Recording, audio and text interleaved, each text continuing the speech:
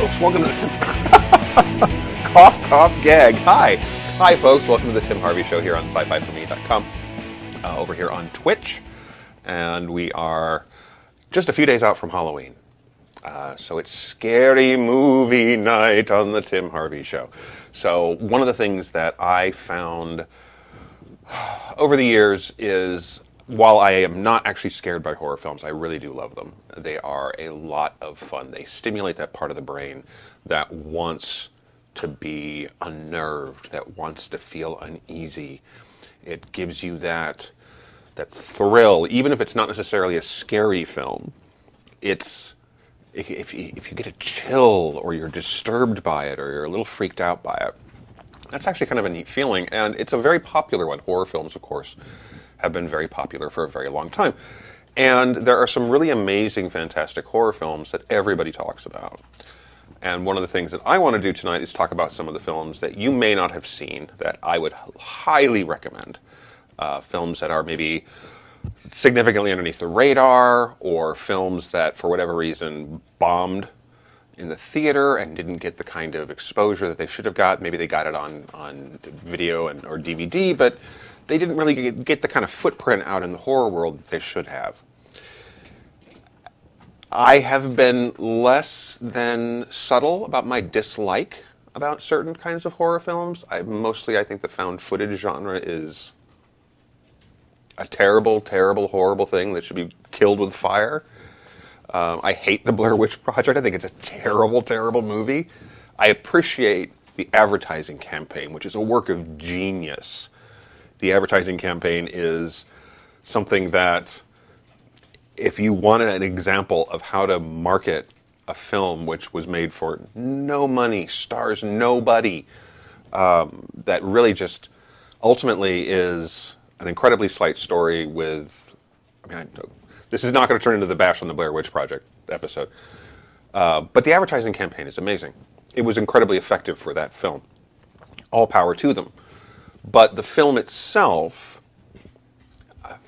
it honestly isn't very good. Now, if you want to see a film from the director of the Blair Witch Project that actually is good, you should check out Altered. It came out a few years after that. And I was actually not planning on talking about Altered tonight, so I will look that up here as we're talking. And it's a science fiction horror film that nobody saw. Which is an absolute shame, because it is actually a very solid horror film that is, think Alien Abduction, only reversed. So the turnabout is fair play idea of Alien Abduction. Let's see here. Eduardo Sanchez was the director on that. Jamie Nash was the writer. But 2006. If you've never seen the film, then I definitely recommend checking it out. It is everything that Blair Witch Project is not. It's actually creepy and odd and interesting and a little gory in the way that Blair Witch Project ultimately isn't. So certainly check that one out. But that's sort of a little aside there, because the found footage film that I did want to talk about, the found footage film that actually played in theaters, got a sequel, which I cannot recommend, but it is a film that if this film had come out before the Blair Witch Project, this would be the found footage film that we would all be talking about, and that is The Last Exorcism. And like I said, there's absolutely no reason to see The Last Exorcism 2, because by default there cannot be a Last Exorcism 2. These are things that don't actually exist. But Patrick Fabian is the star of The Last Exorcism, and Patrick Fabian is better known for a lot of his TV work. And without giving too much of a spoiler here, he basically plays a evangelical minister who has lost his faith, and was involved in a lot of faith healings, and he's come to believe it's all a scam, and he gets an opportunity with a camera crew to go investigate what appears to be a possession. He's contacted by someone who used to believe, and who still believes in what he used to be. And it becomes a battle of faith versus reason, mysticism versus science, an internal battle inside. It's beautifully, beautifully shot. For a found footage film, it looks really, really good because the camera crew is actually a professional camera crew. That's the idea, is that he's along with people who know how to use a camera. So instead of those terrible shots you see in most found footage films where you're watching some idiot run around through the woods and the camera's just waving around at the ceiling and you're like, what am I getting motion sickness? My girlfriend at the time that the Blair Witch Project came out, she tried to sit and watch it with me. We didn't see it in the theater. We waited until it came out on video. And she had to leave the room because she got motion sick trying to watch it. She just got to listen to me scream at this TV later, though. But I highly recommend The Last Exorcism. It's got... The ending was very polarizing for a lot of people, but it is a smart, very well acted, incredibly well performed film. I think it's highly recommend something that if you have to deal with found footage films, at least watch a good one. And Ashley Bell, excuse me, Ashley Bell is the actress who plays the female lead in it. And very, very talented young lady who can do some amazing contortion moves, which lend a lot of very creepy air to the proceedings. So definitely check that one out if you're unfamiliar with that, haven't seen it. It's worth your time. All right. Now there are a couple of horror films that are a lot of some big horror fans seem to know them, but as I talk to people, you come to realize that a lot of the people who are just your general audience, we like horror films, but we're not big horror fans. It's not the kind of, that difference between somebody who just enjoys going to the movies and getting scared or someone who's like a hardcore horror fan. And one of those is Session 9. Now, Session 9 came out in 2001, so it's not anywhere near a new film. But if you may recall a guy named David Caruso. If you have watched CSI Miami, you've watched him do amazing things with sunglass tricks or something. But you may recall a million years ago he was on a show called Hill Street Blues, and he was actually, I think he was in the first season, and then he left after the first season to go have a movie career. And it didn't happen.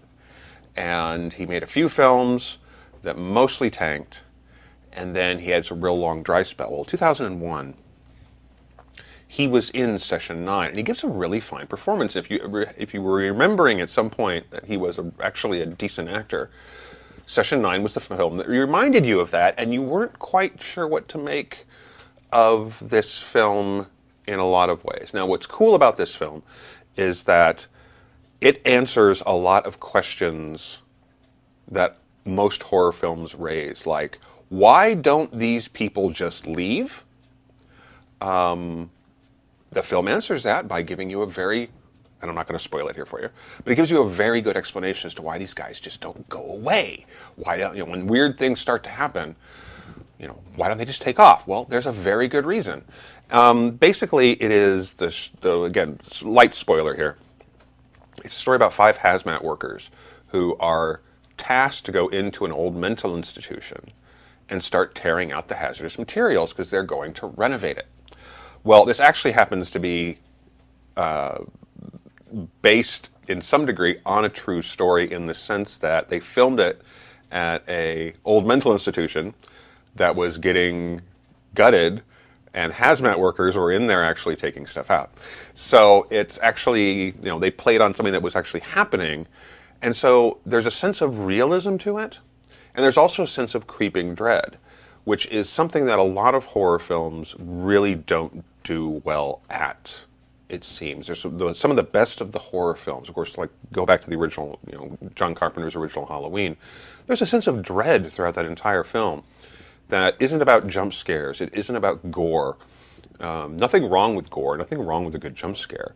But there's a sense of dread, and there's a sense of dread in the best of the horror films, where it just builds and builds and builds, and it becomes almost unbearable for the viewer. And then when it finally is released, that is an amazing horror moment. That moment where the fear gets so intense.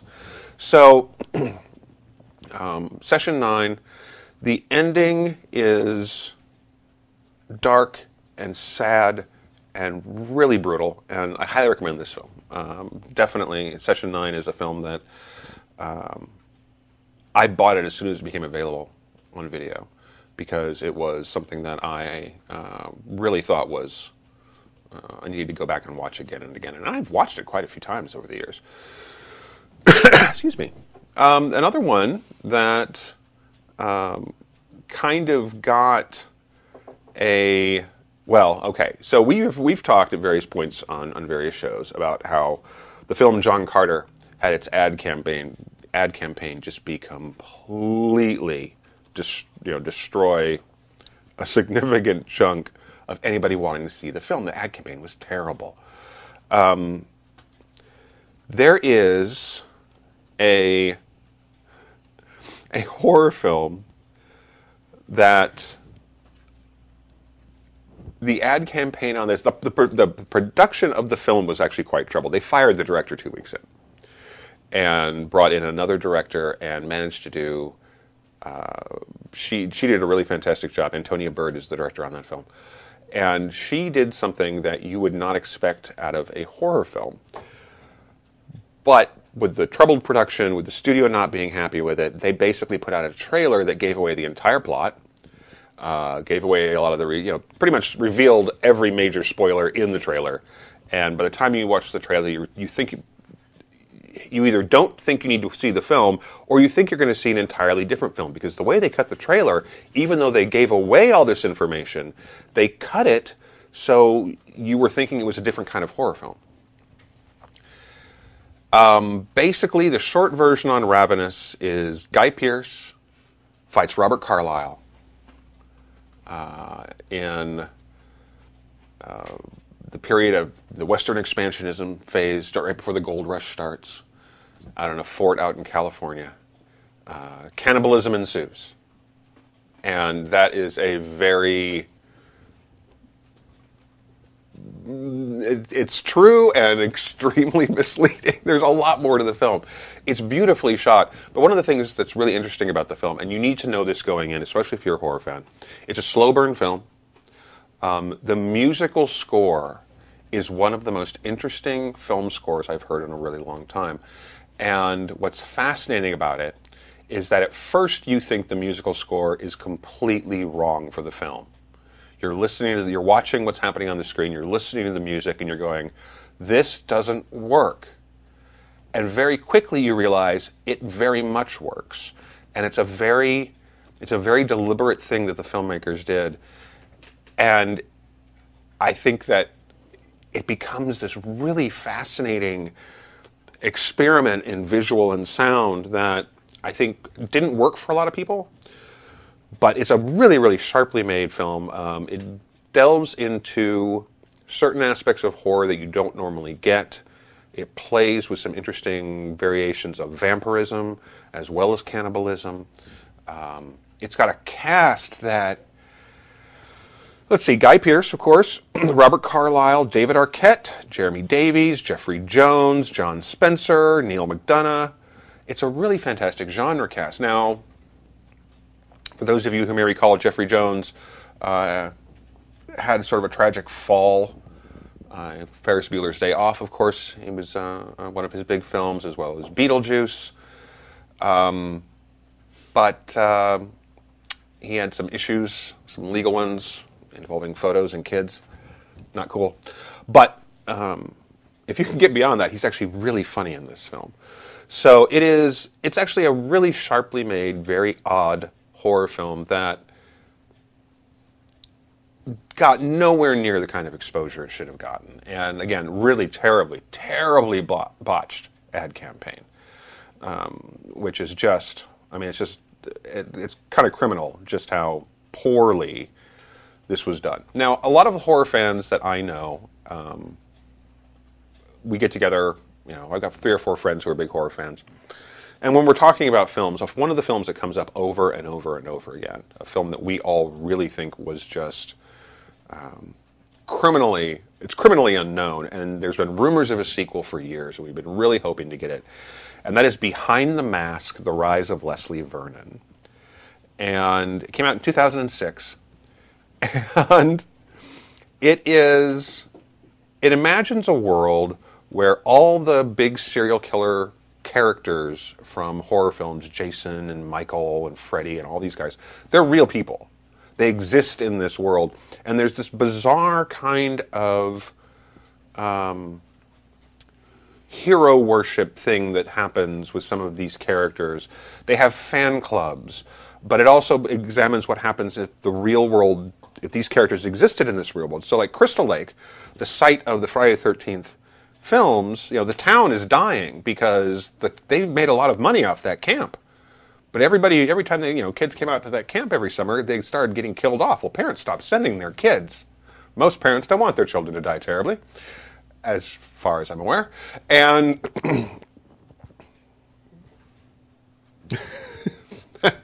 my daughter turned out okay. I never felt the desire to send her off to a summer camp to get stabbed to death. But there's an economic impact on the town because the camp shut down.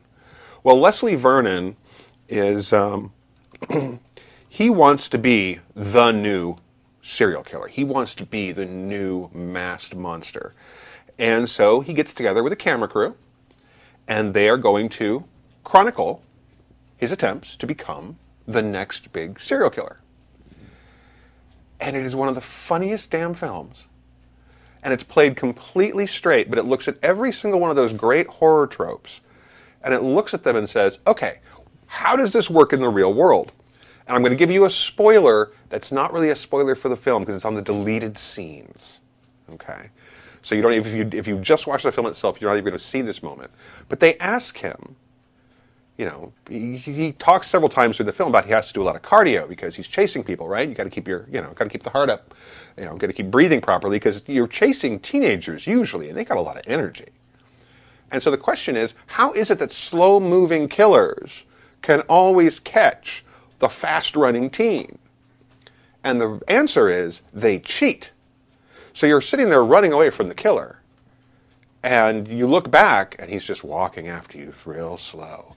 But you turn your head around, he starts sprinting right after you. He's watching you. He's maybe paying attention to where your head is, because as soon as you start to turn around again, he's going to slow down and walk ever so slowly. It's a hysterical scene. And the camera crew is filming this. And they actually sit there and go, oh my God, he's cheating! So, but it's a really smart, very witty film. It's made for horror fans. If you watch a lot of horror films and you get into the minutia of some of these things, if you enjoy a lot of the tropes, if you laugh at some of the stupid things that horror characters do in horror films, there's answers for a lot of this stuff in this film. And Scott Glosserman was the director. The star was Nathan Basel plays Leslie, and I don't really think I've seen him in much else. Robert Englund makes an appearance. Zelda Rubinstein makes an appearance. It really is a film for horror fans. Now, what's been disappointing is that for years they've been talking about a sequel, and we've wanted a sequel so bad. If you're a fan of the film, and it just really never seems to have gotten off the ground. Oh, he's done a lot of reality TV, so there's a thing. He went from one kind of horror to another. All right, so I definitely recommend that film. It is truly one of the better unsung horror films. This is one that's real controversial for me. There's a French film called Martyrs, and I'm going to recommend it with some caveats. First of all, it is extremely unpleasant. It is, came out in 2008? French film. It is incredibly intense. I never actually want to watch it again. But it's beautifully shot, and it's very disturbing. And if you want a film that is incredibly atmospheric, incredibly unnerving, very graphic, that if you're a fan of gory horror, and something that's smart, and yet is not going to leave you for a while. I can recommend it on the sense that it's a good, disturbing, creepy, scary movie. I will also say, like I said, I've watched it once. I never want to watch it again. It actually left me feeling a little dirty in a just, creepy, gross way. But it's extremely well made, and it's a really interesting story. But it definitely has an impact. Again, like I said, I haven't been scared by a horror film in a long time. But it left me feeling very, very... I mean, it had an impact. It stayed with me. I've probably watched it 4 or 5 years ago, I think now. My friend Kendall Sin, who's a horror filmmaker and a writer and editor, told me about it and basically had the same kind of reaction. And I put off watching it for a long time and finally broke down. I have not seen the American remake. I've heard that the American remake lacks a lot of the intensity and lacks a lot of that visceral creepiness and just that whatever it is, it just makes you feel wrong. Yeah, I mean, I can recommend it in the sense that if that's your kind of film, it's one of the best out there. But it's also very, very hard to watch. And definitely, if you can, watch it in French with the subtitles. I'm one of those people who thinks that most foreign language dubs are usually poorly done. There's a lot of good ones out there, and that's not to blast all of them, but for a lot of genre films, you lose a lot of the nuance if you go with the dub. And a lot of times, it's just, makes you uneasy. And you should hear it in the original. The original performance of any actor is always going to be better than someone coming in later and attempting to recreate those emotional beats. It's much. I mean, there's some very talented actors out there who can do it, but it's hard. And I always think you should go with the original performer. All right. Let's see here. What was the next one I wanted to talk about? Oh. Yeah. There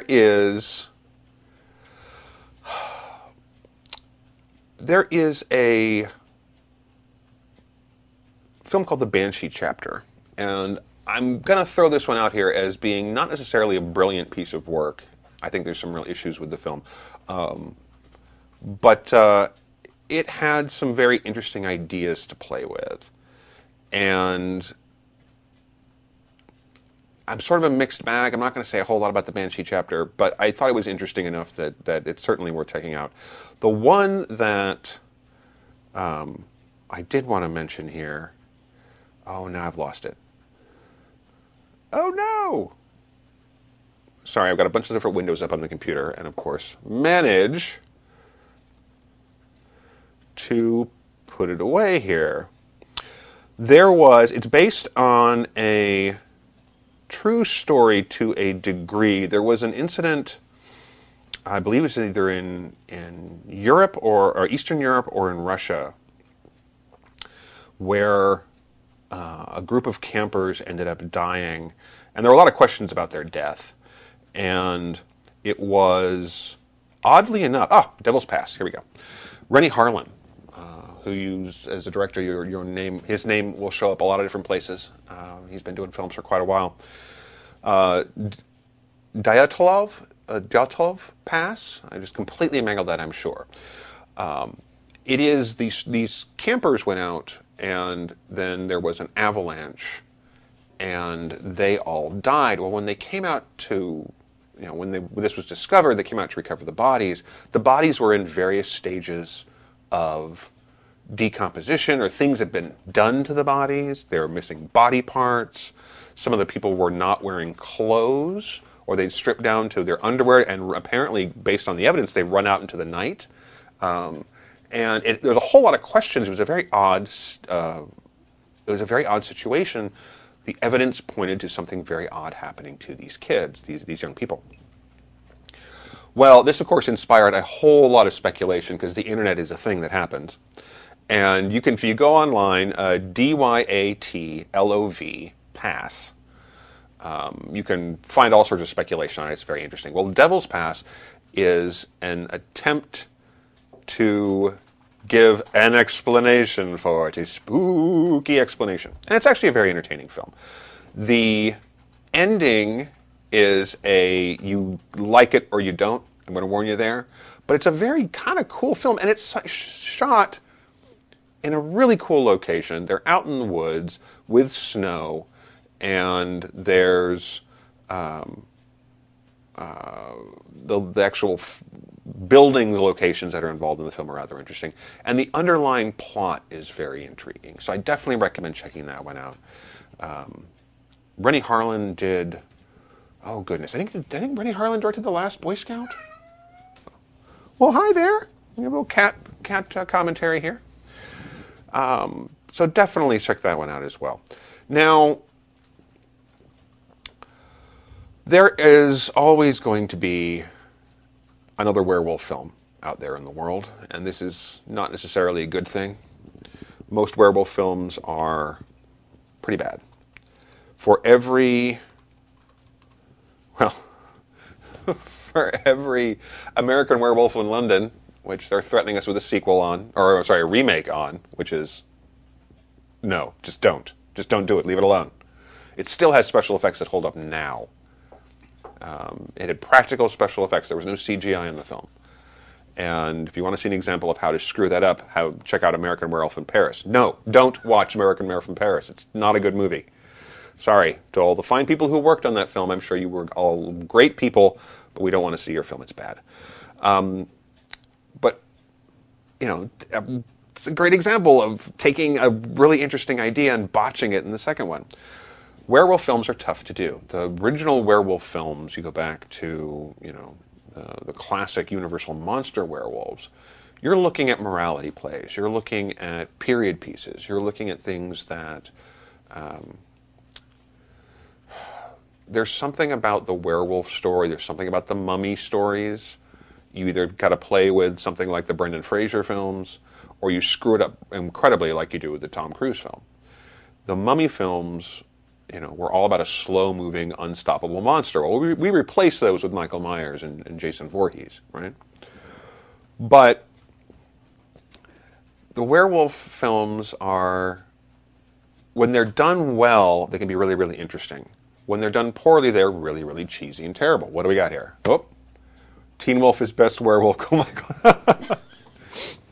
All right, I am not going to get into the Teen Wolf fight because there's the movies and there's the TV show, and Dustin, who I do Zompocalypse Now, will probably cut you if you want to sit there and go with the movies versus the TV show. But good for you. I'm glad you enjoyed them. But they're not horror films.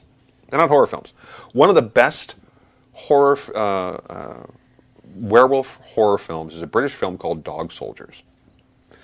Neil Marshall, who directed Descent and also produced, I've drawn a blank here, produced the one about Rona Mitra going up to the Highlands of Scotland. It's basically Escape from New York in the Scottish Highlands. And it's really bad, and it's so much fun. And I think our intern is over there poking around. Maybe is that what she's doing? Producing this stuff? I think he produced it. Anyway, while she's looking at that, Dog Soldiers stars. It's another film that has an incredible genre cast. Sean Pertwee is the star of Dog Soldiers, and for those of you who are enduring Gotham, I feel your pain. I'm sorry. I'm so sorry. But I gave up after the first season, and it's your own fault if you're still watching. But Kevin McKidd, Liam Cunningham, really fantastic cast on Dog Soldiers. But basically, it's what happens if you get a small military unit sent up on what is supposed to be a training exercise, only to find what happened to the other folks who've been up there for the training exercise involved fangs and claws and teeth. Doomsday is the name of the film. And he's also supposed to be, supposedly, he's directing the new Hellboy. I think I think that's what he's doing. Or he's attached to it in some way. I think, okay. All right. So anyway, he's produced some really. He is directing. Okay, which is good. I think he's a good director, or at least he's an energetic director.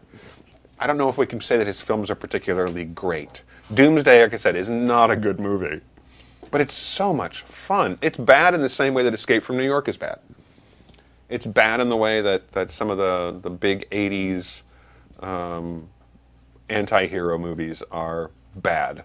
They're just a lot of fun. Anyway, so Dog Soldiers is a really, really fun, creepy werewolf film. It takes some getting used to. It's full of a lot of British actors who use their actual accents, which can be a challenge for some American audiences. I'm not going to sit there and say American audiences can't take it, but I'm going to say that give your ear a minute to adjust to the accents and some of the fun.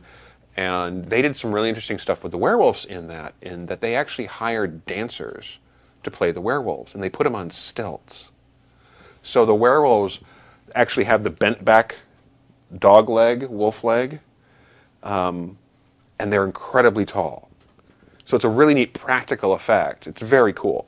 So I highly recommend that film. If you're a werewolf fan, if you want to see a werewolf film done right.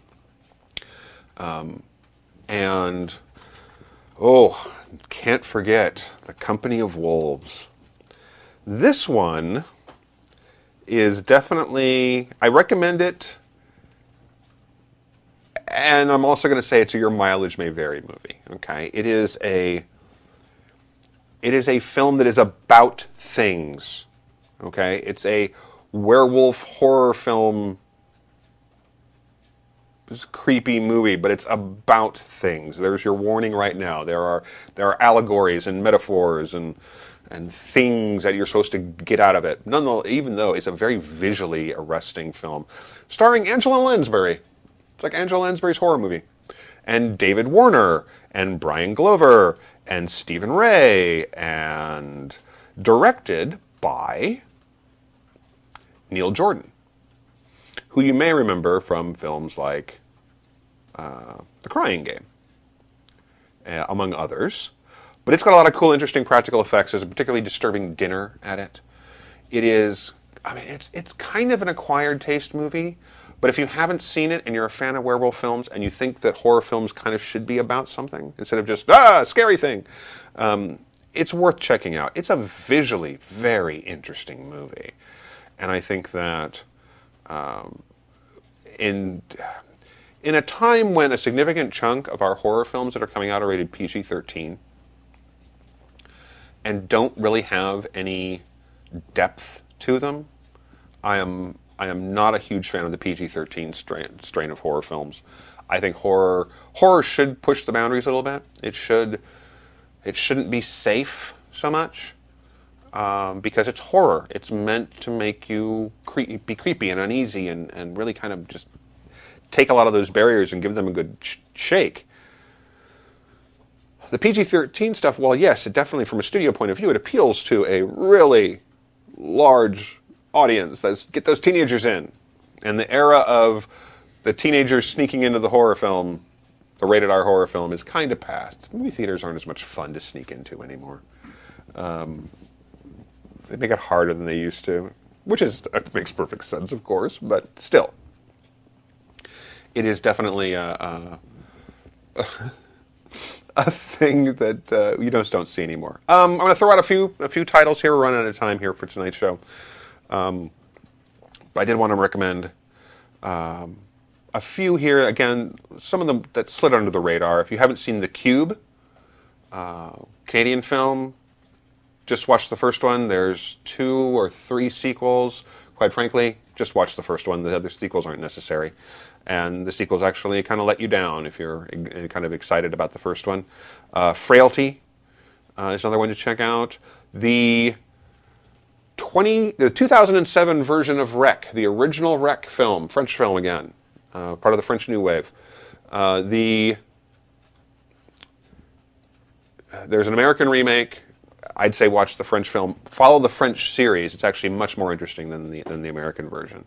The Howling. If you want to go back to one of the another werewolf film that had a certain promise to it that they kind of blew with every conceivably terrible sequel that followed. There's one about marsupials, for crying out loud. Werewolf marsupials, it's a thing. So anyway, there's a lot of great horror films to check out. Halloween is right around the corner. If you like scary movies, this weekend is a great time to check that out. And I hope you guys have a great Halloween, and we hope that you'll have a nice scare. This has been a presentation of Sci-Fi for Me Radio. Copyright 2017 by Flaming Dog Media, LLC. All rights reserved. No portion of this program may be retransmitted without the express written consent of Flaming Dog Media. This is Sci-Fi for Me Radio.